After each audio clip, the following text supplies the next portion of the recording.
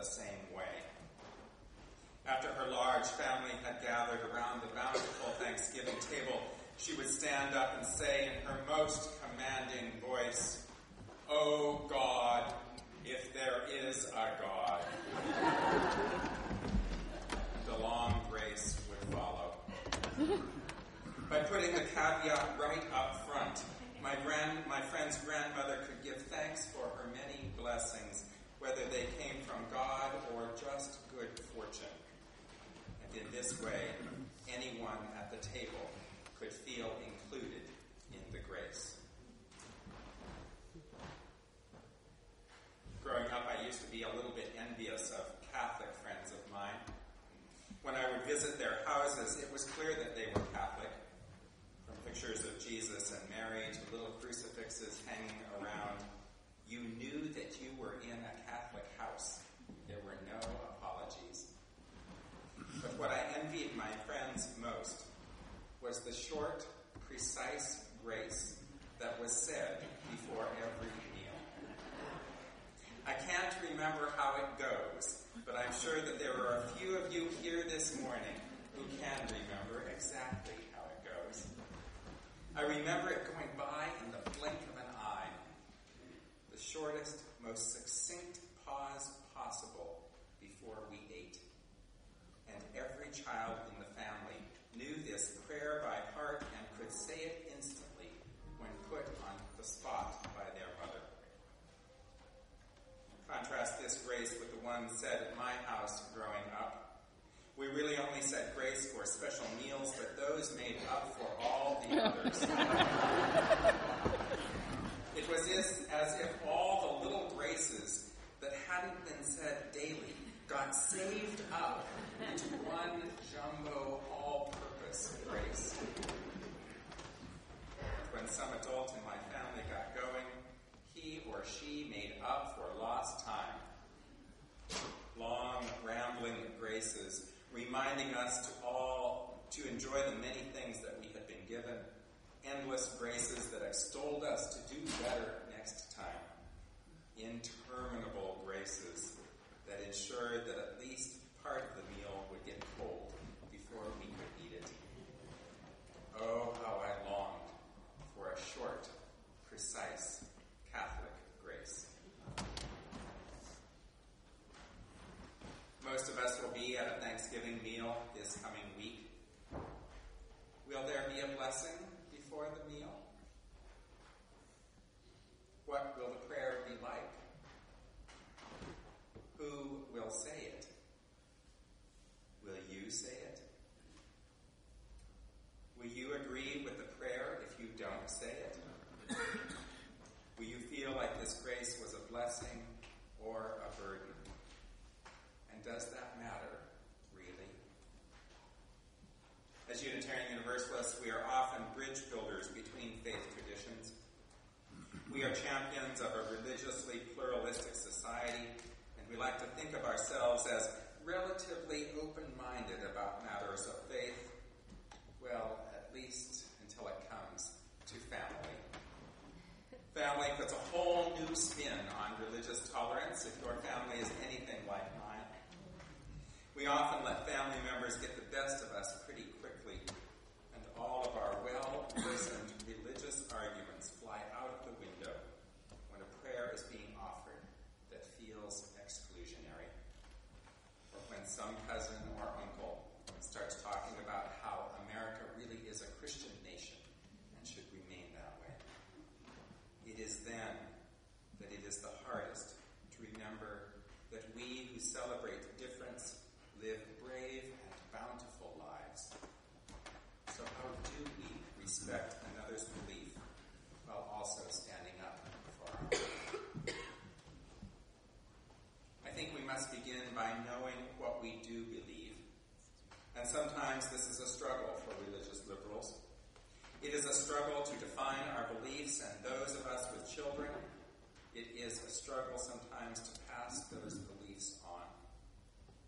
In the interest of teaching religious tolerance in our own homes, we sometimes balk at teaching religion at all. In her article from the UU World, Reverend Kate Braystrip gives a good example of why something as simple as a Thanksgiving grace carries tremendous weight. She writes, "If I teach my child a specific prayer, I'll be indoctrinating her in a particular religion," a young man objected to my call for clarity and folding his 3-year-old protectively in his arms. "I want Eleanor to be free to choose her own beliefs." Braystrip says, "Parents in 21st century Western cultures are faced with a peculiar problem. We revere freedom, especially freedom of conscience. All freedom rests on the freedom to choose, not only among various actions, but also between competing ideas." She goes on, "When Eleanor is an adult, it will be up to her to decide whether to floss her teeth, eat her vegetables, or watch 12 back-to-back episodes of Dexter. She will also be free to smoke dope, starve herself to fashion model thinness, hook up with strangers, or use racial slurs. She can choose whether to clean her body, her house, or the environment, whether to help the poor or ignore them, to say please and thank you, or to take the service of others for granted. In the meantime, as lovingly yet authoritatively as they can, her parents make these choices for her. If they do not train Eleanor to like broccoli, the world will happily train her to like Skittles. If they do not give her tools and practices for interpreting and expressing the universal human need for meaningful communion and a sense of purpose, the world will happily fill the void."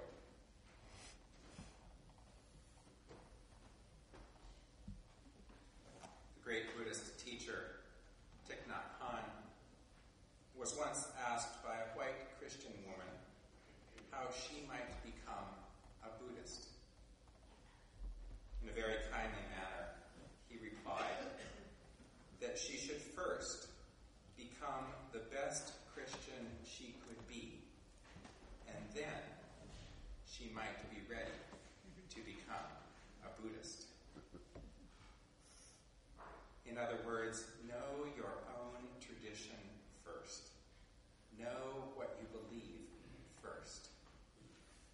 If you do not claim for yourself a religious identity, the world will happily lure you away to the shopping mall. If you do not figure out the difference between broccoli and Skittles, the world will happily supply you with a steady diet of the least nutritional food available. If you cannot see the beauty of being part of the whole, you will be a good candidate for the Church of I Don't Care. The Church of I Don't Care has many followers, but they are lonely, lost people for the most part who think of little more than what they can get for themselves and how. This is not how I want to live. I suspect it's not how you want to live either.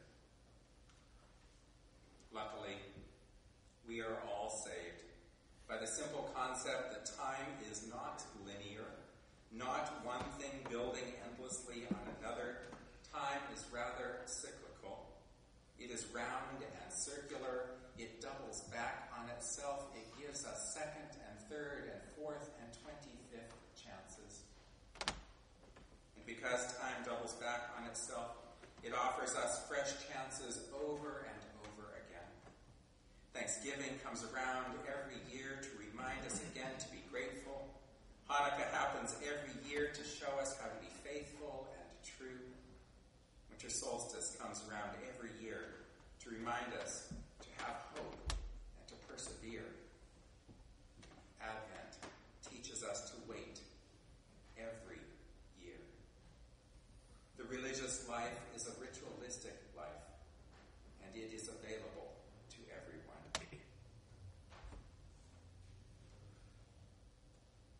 After a big worship service that takes so much time and planning, so much effort, so many resources, I sometimes wonder, Why do we have to do church every single week? And then I smile to myself because I know the answer instantly. Of course we do church every week.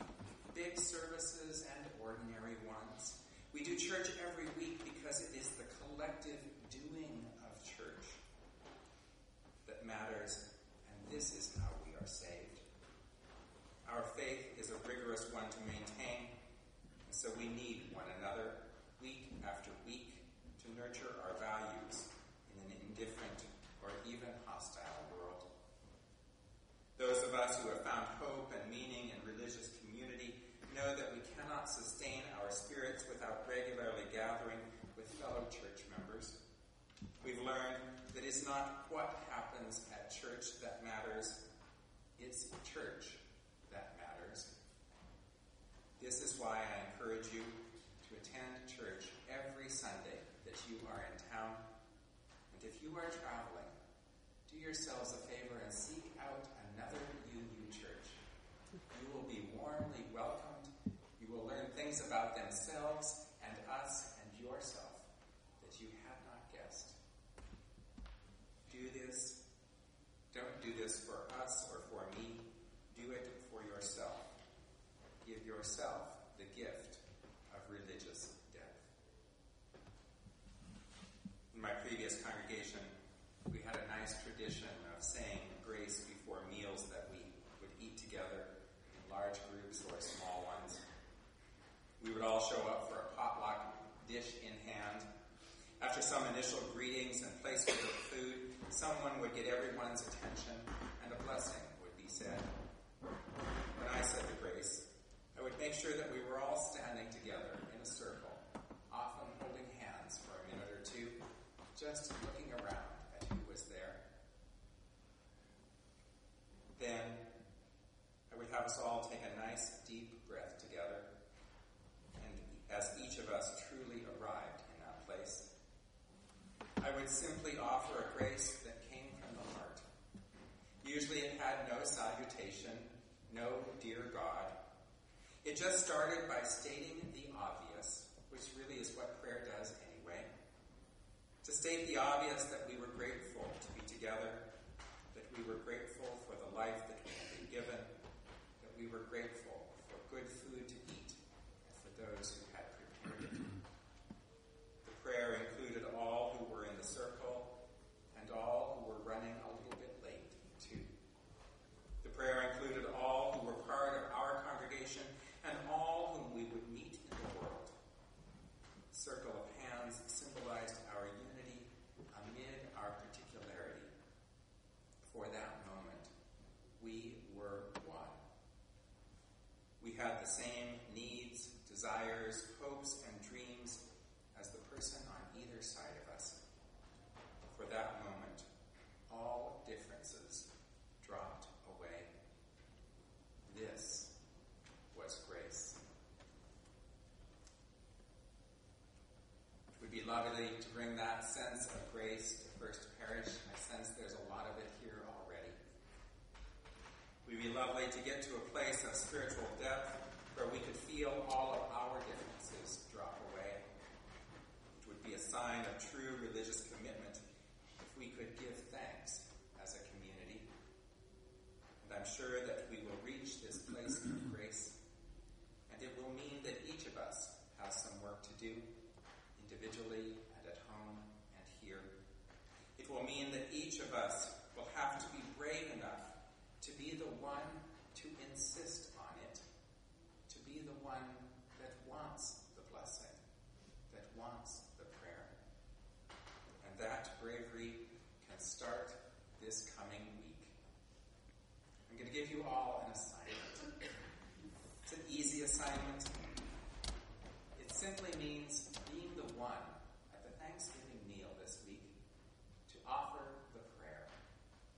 To think about it beforehand, to imagine what you might say, to be the one that goes to whoever is hosting the meal. If you're the host or if you're going somewhere for the meal, go to the host and say, has anybody thought about what we can do for the blessing before the meal? To say to that person, I'd be willing to do it if you haven't got somebody lined up already. And then to think about how you would go about it, to do a little bit of preparation, to prepare yourself, to think of the words that you could say, that you would know would include every single person around that table, young or old, Christian or pagan, Jewish or Hindu. Something that you could say that would bring this group of people together, that would make them feel that they had had an opportunity to be blessed before you all ate. Here is your simple task for the week. Simply make sure that something is said before that meal begins. If no one is lined up to do it, yours is the hand that goes up. The religious life does not come without practice. It does not deepen without intention. Once more, Thanksgiving has come around to remind us to be grateful for the bounty of our lives. Once more, we are asked